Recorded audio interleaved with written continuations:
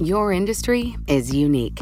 It faces its own challenges and risks that set it apart. That means choosing just any insurance company just won't cut it. At The Hartford, we take pride in knowing the ins and outs of your industry and help provide solutions that suit how you do business. From liability and property insurance to workers' comp and more. At The Hartford, we don't just talk about specialization, we live it. Learn how The Hartford can help your business at thehartford.com.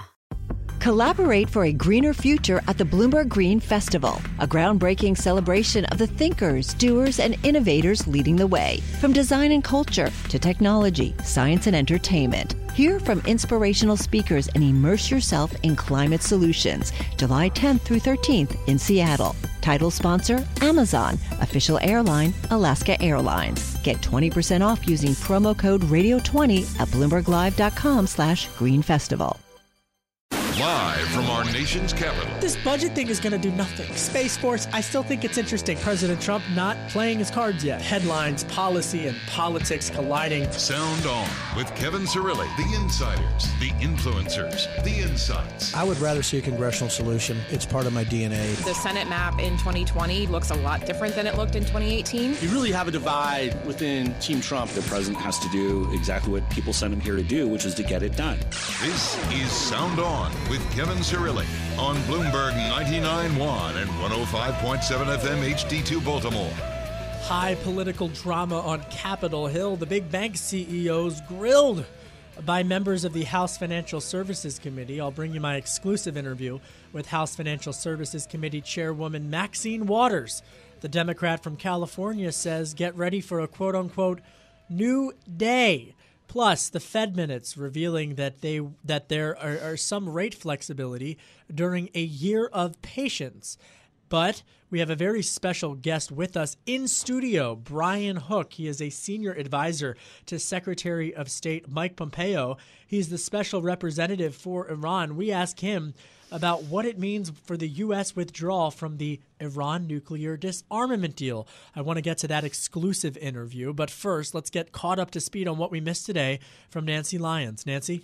Thanks, Kevin. As you mentioned, chief executives of the banks, sometimes dubbed too big to fail, defended their bigness today before the House Financial Services Committee. Bloomberg's Irv Chapman was there.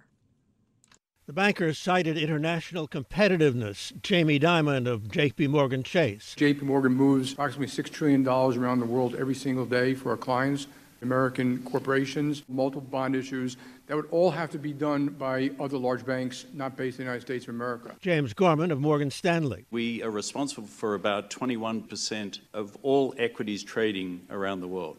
Effective markets depend upon institutions like ours being able to make markets. If we're not doing it, there'd be a huge gap. The bankers urge that regulations be harmonized to level the playing field with big foreign banks.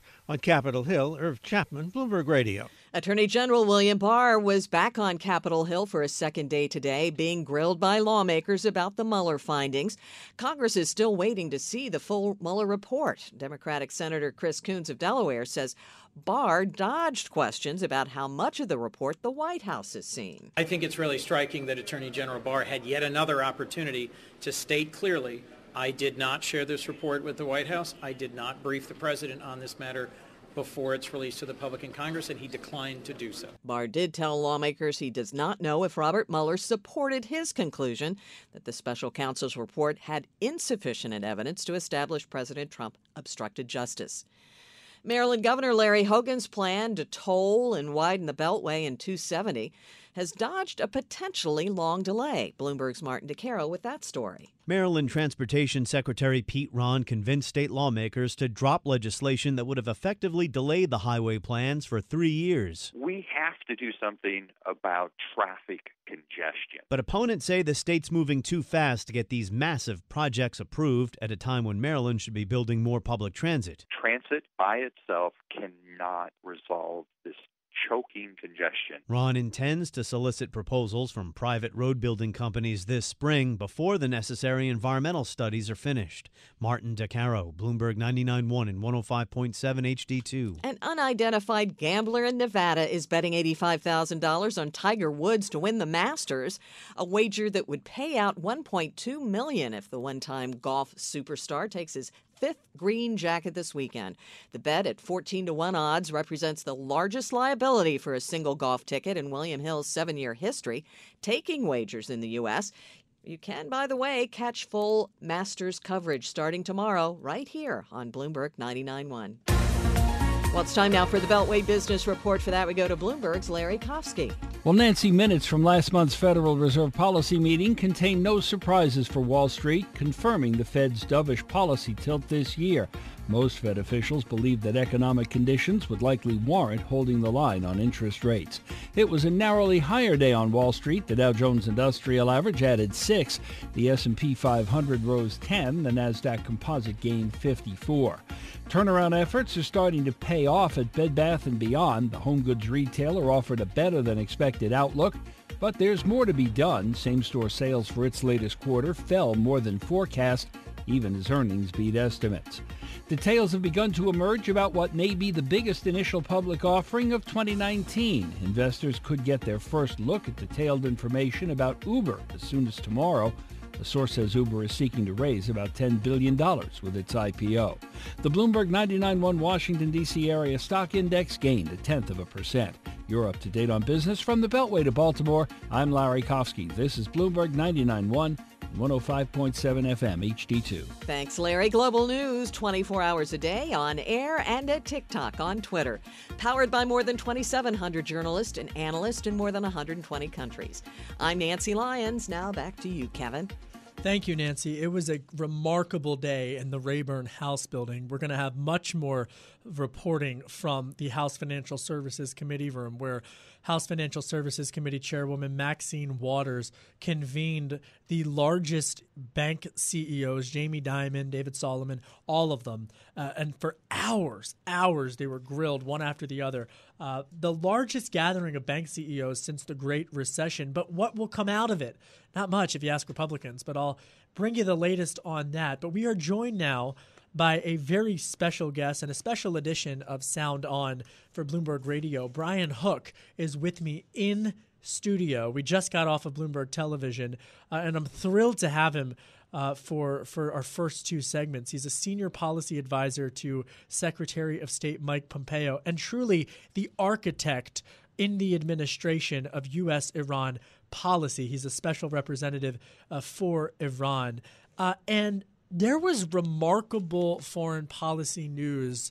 Blink and you'll miss it, especially with this news flow, earlier this week, because on Monday, the U.S. designated the Revolutionary Guards Corps, which is a military organization inside of Iran, a terrorist organization. And this is the first time, Brian, that this has ever happened, that the administration, any administration, has taken a step like this.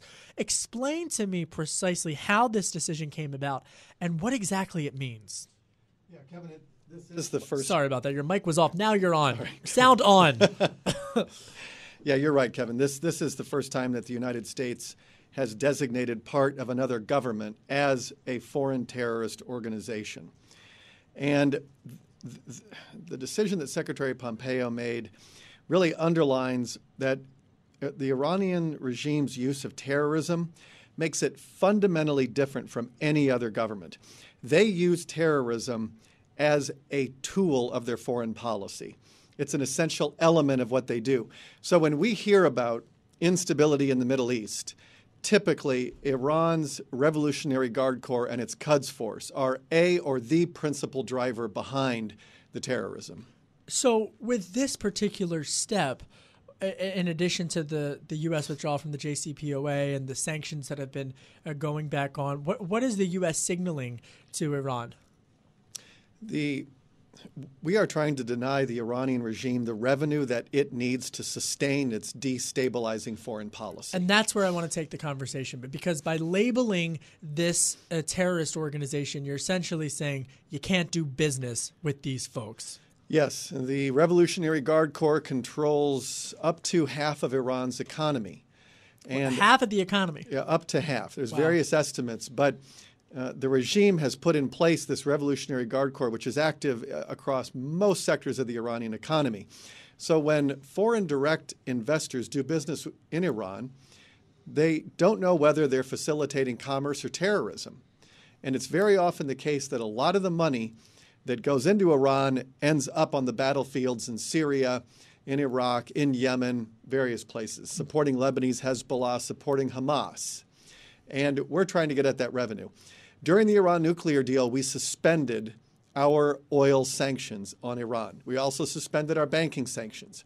Getting out of the deal has given us enormous economic and diplomatic leverage to deter Iran's threats to peace and security. Brian Hook is my guest with me in studio. He is the special representative for Iran and a senior policy advisor to Secretary of State Mike Pompeo. What's the ultimate end goal with Iran? You write about this in your New York Times op-ed. I was reading it over the weekend and again in preparation for this interview. What is the ultimate long-term U.S. goal for Iran, especially now that we've withdrawn from the JCPOA? We want the Iranian regime to behave more like a normal nation and less like a revolutionary cause. This is the last revolutionary regime on earth. And the Revolutionary Guard Corps is the instrument that it uses to export revolution. For example, Lebanese Hezbollah. 70% of Hezbollah's budget comes from Iran. They give them $700 million a year. And you go around the region, in Yemen, where we have a humanitarian catastrophe. The Houthis have received hundreds of millions of dollars from the Iranians to sustain their war-fighting effort against Saudi and the Emirates. So we are trying to get Iran to pull back to its own borders. And if we were to imagine an Iran that invested its money in its own people and stopped engaging in this adventurism around the Middle East would look a lot more peaceful and a lot more stable, and that's our goal. So I find this interesting. Brian Hook, our guest, he's a senior policy advisor to Secretary of State Mike Pompeo, because it really is, especially in a globalized economy, it's about stopping the access to capital from these regimes. But how do you strike this balance? Because everybody knows, obviously, in the energy sector world, the oil markets, they're so interconnected. How does the administration, how do you, Brian Hook, how do you strike that balance with adding sanctions against Iran, but also, not hurting U.S. partners and U.S. employers? It's true. Kevin, you raise a really good question. 80% of the regime's revenue comes from oil exports. And a lot of those exporters are around Asia, countries like China, India, Korea, Japan, Turkey, a whole range of countries. We have taken over 20 countries that used to be importing Iranian crude to zero. At the same time, we have avoided volatility in the oil markets. And the president's direction last year, when we reimposed our oil sanctions, was to impose as much economic pressure as you can, but don't lift the price of oil. Now, we had to do that at a time when we had a pretty tight and fragile oil market. Now in 2019, where the forecasts show supply exceeding demand, we're in a much better position to accelerate our goal of zero imports of Iranian crude. But so far, we've been able to successfully balance our national security objectives and our economic interests. All right, coming up, Brian Hook stays. We've got much more to talk about, especially in terms of where ultimately U.S. policy goes from here. And also there's this Platts report I want to get your take on as well. Brian Hook stays. He's the special representative for Iran, the go-to guy in President Trump's administration, dictating and crafting Middle East policy, senior policy advisor to Secretary of State Mike Pompeo. I'm Kevin Cirilli. You're listening to Bloomberg 99.1.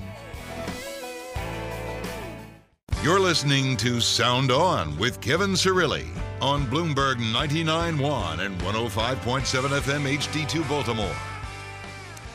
Welcome back. I'm Kevin Cirilli, Bloomberg News Chief Washington Correspondent for Bloomberg Television and Bloomberg Radio. We are joined by a very special guest, Brian Hook. He is the Special Representative for Iran and the Senior Policy Advisor to Secretary of State Mike Pompeo. We're talking about Iran policy because there was this major development, and we're grateful to be able to dive into the policy specifics of this. On Monday, the U.S.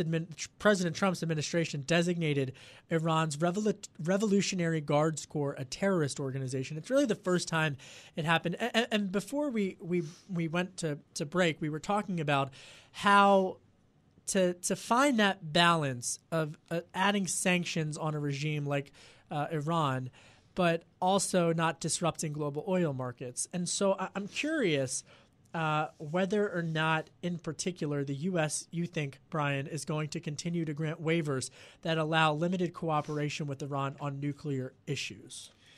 The current policy administration is that we certainly aren't looking to grant any exceptions or waivers, because when we do, it weakens the impact of our campaign of maximum economic pressure. And we've been able to take many billions of dollars. We've denied Iran a lot of revenue, not only on the oil side, but on the banking side and then other sectors. So we've been very successful, been very happy with, look, the leader of Hezbollah, Hassan Nasrallah, recently, for the first time in its history, had to make a public appeal for donations because Iran is not able to fund them at the historic level they've become accustomed to. And that's partly because of our sanctions and partly because the Iranian regime is a kleptocracy and it mismanages its own economy. So we've been happy with the success we've had to date. There is a lot more to come. We just did the IRGC last week. That is going to make those sectors of the Iranian economy that are controlled or influenced by the IRGC radioactive. It sounds like the door is shut, but there's a crack open in terms of a waiver. No, not going to preview the Secretary's, as I May said. May 2nd is the decision? May 2nd is when the current set of waivers expire. And as I said, in the last year we had a pretty tough oil market. This year we think things look a little bit better. But I just want to mention, you mentioned before we went to the break, that there was a Platts story that was out. And we were a little bit surprised to see that. We think those numbers are misleading. We have, as I said earlier, there are over 20 countries who used to be importing Iranian crude that are now at zero. And Platts was reporting that Iran is at pre-sanctions levels. Iran used to be at around 2.7. We have taken off 1.5 million barrels just within the last 11 months. I can't remember exactly the date. But we've taken off a lot of oil. I think Platts is counting cargoes that aren't going to buyers. And what we see is those countries that have SREs are importing at the negotiated levels of imports of Iranian crude. And we're very happy with the kind of, I'll give you an example, the impact we're having. The IMF today, I think it was today or yesterday, revised its global forecast and has Iran's economy at negative 5% or higher. And so Iran is very likely in a recession now. And as I said, part of that's because they mismanaged their economy, and part of it's because of our sanctions are having an impact. Brian Hook is the special representative for Iran and a senior policy advisor to Secretary of State Mike Pompeo. He's with us here in studio. The president has spoken of, quote unquote, maximum economic pressure campaign against Iran. In terms of if you are in your car driving home from work and you're trying to figure out what the ultimate end goal for President Trump is it to ultimately in several years get Iran back to a nuclear disarmament deal? Is it to work with the UN? Is it to go? What is, obviously, we were talking about this earlier, obviously President Trump and the U.S. would like to see a nuclear disarmed Iran and for them to stop doing missile testing and stop with all of that. But is the goal, I think we sometimes lose sight of the May 2nd deadline and whatnot, is the goal of all of this to put so much pressure on them that they have no choice but to get to some type of a negotiation? Yes. Iran can either start behaving like a normal nation or they can watch their economy crumble. That's the choice that they face. You have a national security cabinet. The president's national security cabinet is committed to this policy. In May of last year, Secretary of State Pompeo gave a speech at the Heritage Foundation where he laid out the 12 requirements for Iran so that it starts looking more like a normal nation. That continues to be our policy. Right now, we're denying them the revenue they need to behave like an outlaw regime, and that's going to continue. We would like to get a new deal that replaces the Iran nuclear deal that covers the nuclear threats, the missile threats, and Iran's regional aggression, and also the arbitrary detention of dual nationals, which includes Americans. I would be totally remiss if I did not ask you about your Hollywood background. It is my understanding, and I can't believe, talk about a pivot, Tom Keene, if you're listening, talk about a rough pivot. You were an extra in Ferris Bueller's Day Off. In the famous scene, too, with the twist and shout scene. Yeah, Kevin and I were talking about this before we went on TV. When I was in high school, I grew up in Bettendorf, Iowa, and I made a trip to Chicago and happened to be walking downtown as they were filming the parade float scene in Ferris Bueller's Day Off, and so I ended up becoming an extra on John Hughes' film when he's singing Twist and Shout. So that's got to be your favorite movie. Yeah, I think my place in history is secure. All right, I'm going to leave it there. Brian Hook, Special Representative for Iran and Senior Policy Advisor to Secretary of State Mike Pompeo. Thank you for hanging out with us on Bloomberg Television and Bloomberg Radio.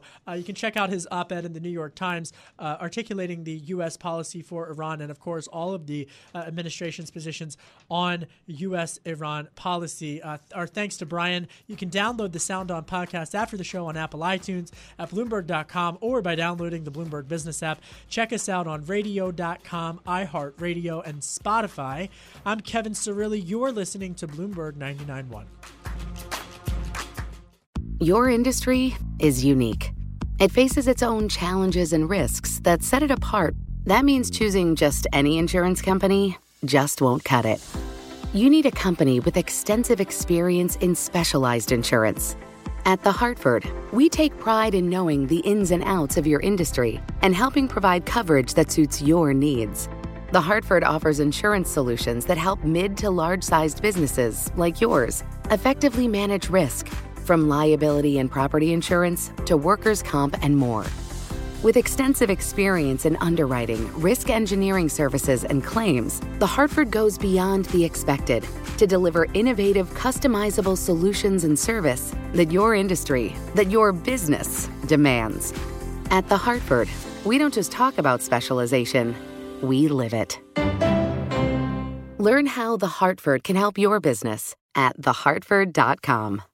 You're listening to Sound On with Kevin Cirilli on Bloomberg 99.1 and 105.7 FM HD2 Baltimore. Did you see this? The Fed minutes came out today. Federal Reserve policymakers last month grappling with, quote-unquote, significant uncertainties, end quote. Gee, wonder what that is, trade. And persistently low inflation as they scrapped forecasts for interest rate hikes in 2019, even while voicing the need to maintain policy flexibility. I'm reading my colleague's report, Craig Torres. You can read the full report over on the Bloomberg terminal.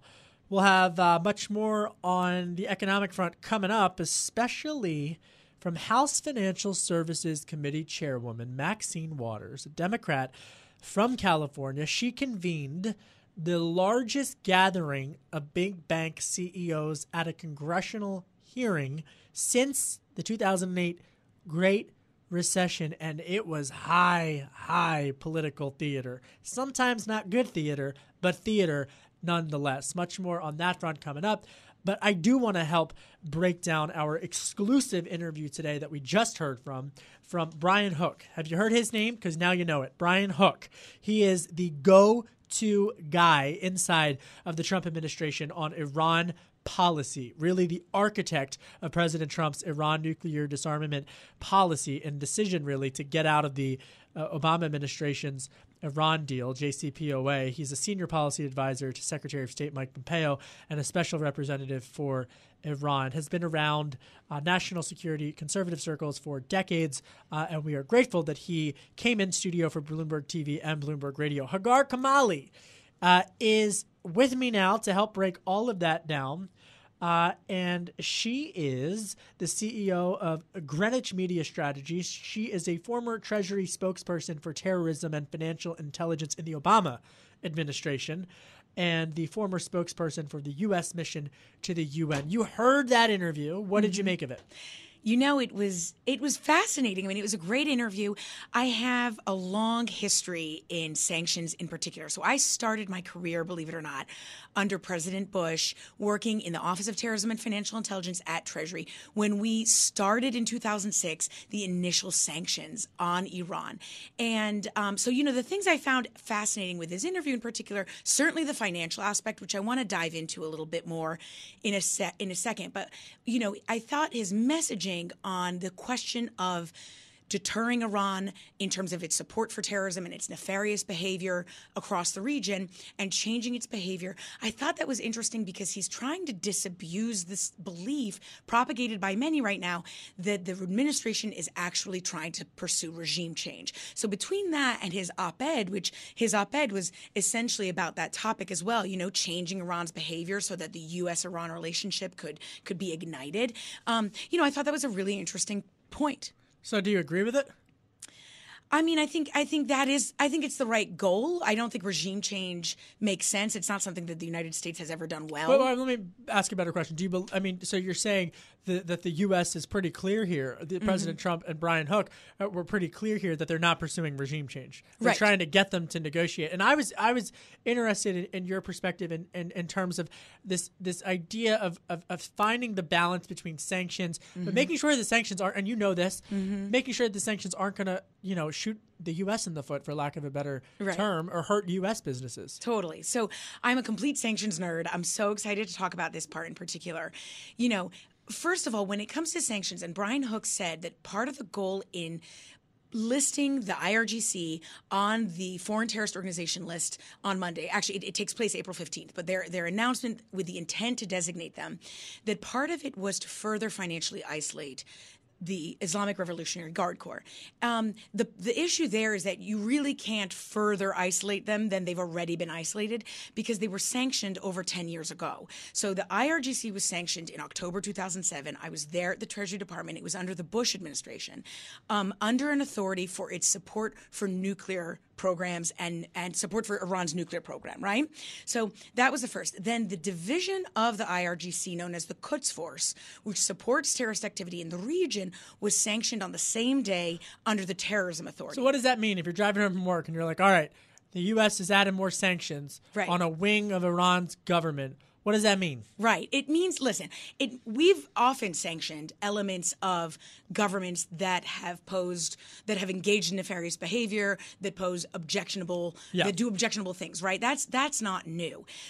Brian Hook certainly wasn't wrong in his explanation of the significance of this action on Monday, that we have never labeled a division of a government as a terrorist. Yeah, so that we haven't done that. We have certainly sanctioned them under the Terrorism Authority. What that means is that in 2007, when we did that initially, and that was for the IRGC Quds Force, right? The Trump administration then sanctioned the IRGC, not only under the Nuclear Authority, but under the Terrorism Authority as well, right? So it means, and listen, I hesitate to say this with sanctions because I always argue that sanctions are not symbolic, that they have much greater use. And listing an element or a government agency on a foreign terrorist organization list does have other legal implications, not just related to sanctions. But at the end of the day, this was about the message. Let's be very clear about that. Hagar Kamali is CEO of Greenwich Media Strategy. She's a former Treasury spokesperson in the Obama administration for terrorism and financial intelligence, as well as a former spokesperson for the U.S. mission to the UN. Switch gears, Venezuela. Oh, yeah. What? Okay. I mean, is Juan Guaido who? When is? I can't even get the question out about whether, because how do you now sanction Venezuela when we're recognizing Juan Guaido? I mean, and Maduro is just like clinging around. I mean, what do you make? This is such a broad question, but would additional sanctions, for a more precise question, Kevin Cirilli, would more precise sanctions against Venezuela hurt or help the situation in Venezuela?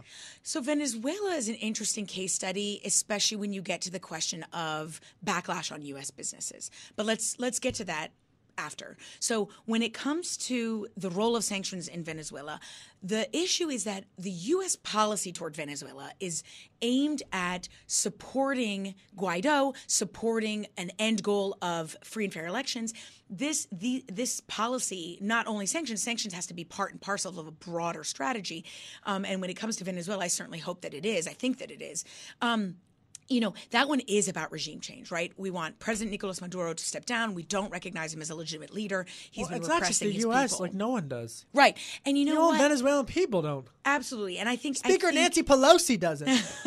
Well, it's almost 60 countries have recognized Guaido as the legitimate leader of Venezuela, and most of them, including us, with the condition that he pursue free and fair elections, right? The sanctions are there to help push that along. But it's a situation that is already unfolding in Venezuela with or without our sanctions. We're diving into the geopolitics of sanctions in Venezuela and Iran, a very foreign policy-driven hour today, a special episode of Sound On because of our exclusive interview with Brian Hook, special representative for Iran and a senior policy advisor to the Secretary of State, Mike Pompeo. Coming up, we're getting back to domestic politics and that remarkable hearing of the top banking CEOs. I'm going to play for you my interview coming up with House Financial Services Committee Chairwoman Nancy Pelosi. You can download the Sound On podcast on Apple iTunes at Bloomberg.com or by downloading the Bloomberg Business app. Check us out on radio.com, iHeartRadio, and Spotify.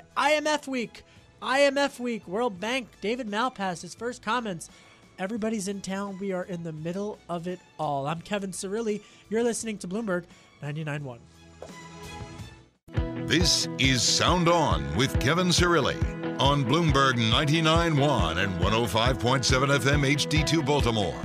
Big day for big banks, the largest convening of financial CEOs in Congress since the Great Recession. I was at that hearing in the House Rayburn building.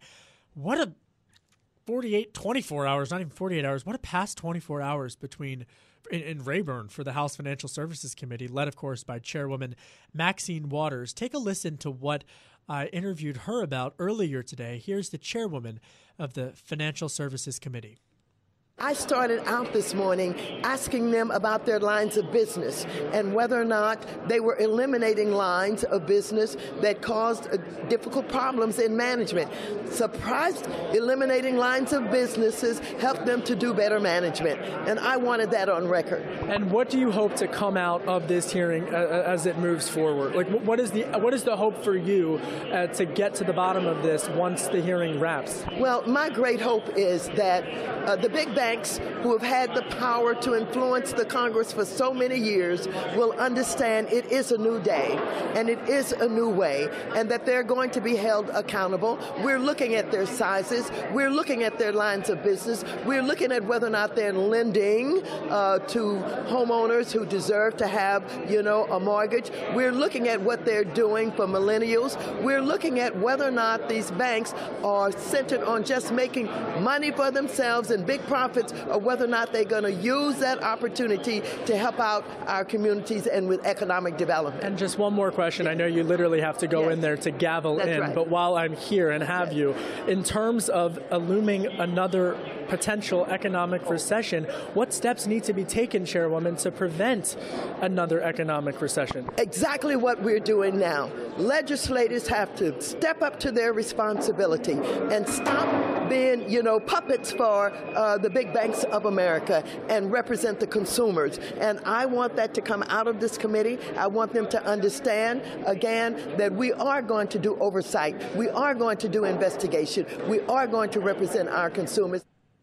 That's House Financial Services Committee Chairwoman Maxine Waters, a Democrat from California, speaking with me earlier on Bloomberg Television. It was the first hearing since 2009 that the CEOs of the top U.S. banks testified together before Congress. Lawmakers from the House Financial Services Committee questioned bank executives on a host of different issues, including income inequality, financial stability, and their ties to politically controversial industries. And from the bank's perspective, they were putting out there that they are stronger than the crash. They were grateful for the support of the regulators to some extent, taxpayers to a bigger extent, since the 2008 crash, and that they have raised more capital, that they have tried to boost their capital, have more access to liquidity, and share access to a host of different financial services. But a sign of the times, really, an illustration and a moment, a data point, should there, no one wants it, but should there be another economic recession, as some, keyword some, economists are predicting, really a key data point in that conversation, and at a time when Democratic presidential candidates are making the populist issues of the day. A lot of power in that Rayburn House building, not just those sitting testifying before Congress, but also including new voices such as the 29-year-old freshman Congresswoman from New York. Of course, I'm talking about Congresswoman Alexandria Ocasio-Cortez. Reverend Jesse Jackson was there. I asked him if AOC was being underestimated, and he told me, yes, she is. All right, let's switch back to foreign policy because we've got some great guests joining us in studio. We have Hagar Kamali and my colleague, the legendary, your first time on.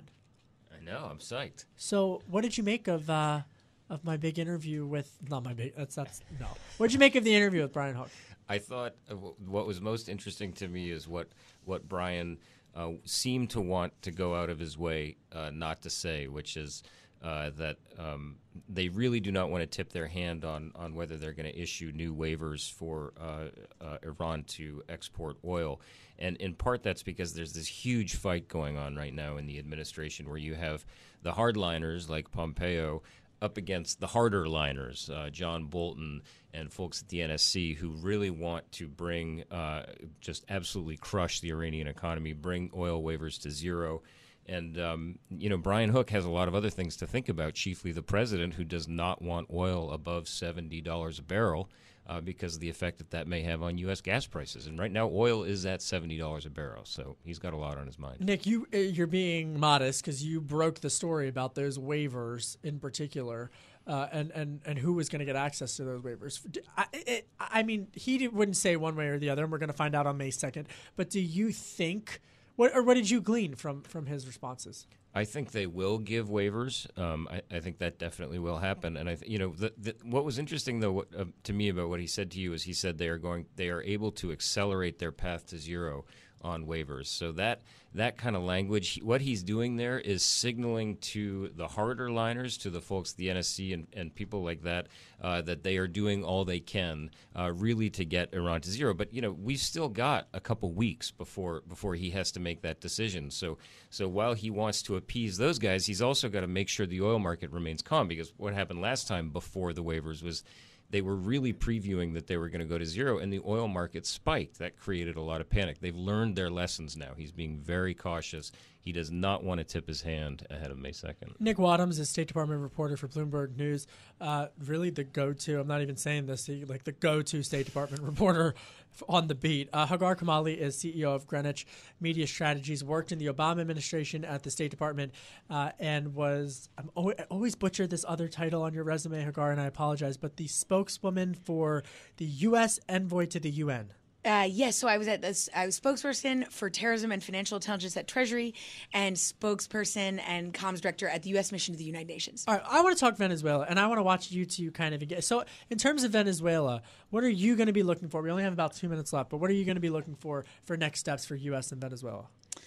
Well, I could see some additional sanctions, but sanctions, as we know, are not the silver bullet, right? I mean, they have to be part and parcel of a broader policy strategy. And so I think the next step really, I mean, the sanctions thus far have been strong, especially PDVSA. They need to be now focused on rallying the other foreign partners to increase pressure on Maduro. I mean, my big question also is that the administration, when it came out and recognized the interim president Juan Guaido, it seemed like they thought this was all going to unravel and Maduro was going to come out very quickly. But that was in January. We're now in April. Do you get the sense that this hasn't happened as quickly as they wanted? Probably on their watch. But I can tell you, I handled Syria at the National Security Council at the beginning of the Arab Spring, and I can tell you that the assumption, they have this assumption that the military was going to defect and that it would be mass and that it would undermine Maduro, just as it had for Mubarak in Egypt. Having handled Syria and making that same false assumption when we were at the White House, I can tell you that they may assume that it's going to go fast, but these things take years, and it's normal for it to take years. It's also normal for the military not to defect en masse. So you're not worried about that, like, time horizon seeming to slip, because that's just how it goes. To me, it seems normal. All right, we're going to have to leave it there. It's IMF. Our thanks to Nick Wadhams, the State Department reporter for Bloomberg News, and, of course, to Hagar Kamali, friend of the program, former Treasury official in the Obama administrations, and to Brian Hook, the senior advisor to Secretary of State Mike Pompeo. Happy IMF week. Tom Keene is en route to D.C. I'll be on with him tomorrow morning on Bloomberg Surveillance. You can download the Sound On podcast on Apple iTunes. Check us out on Spotify, radio.com, and iHeartRadio, and the Bloomberg Business app. I'm Kevin Cirilli. You're listening to Bloomberg 99.1.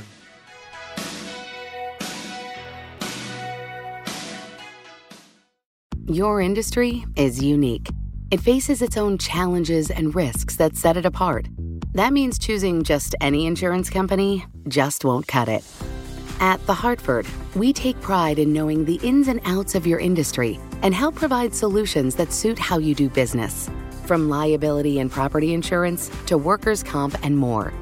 At The Hartford, we don't just talk about specialization, we live it. Learn how The Hartford can help your business at thehartford.com. Collaborate for a greener future at the Bloomberg Green Festival, a groundbreaking celebration of the thinkers, doers, and innovators leading the way. From design and culture to technology, science, and entertainment. Hear from inspirational speakers and immerse yourself in climate solutions. July 10th through 13th in Seattle. Title sponsor, Amazon. Official airline, Alaska Airlines. Get 20% off using promo code RADIO20 at BloombergLive.com/Green Festival.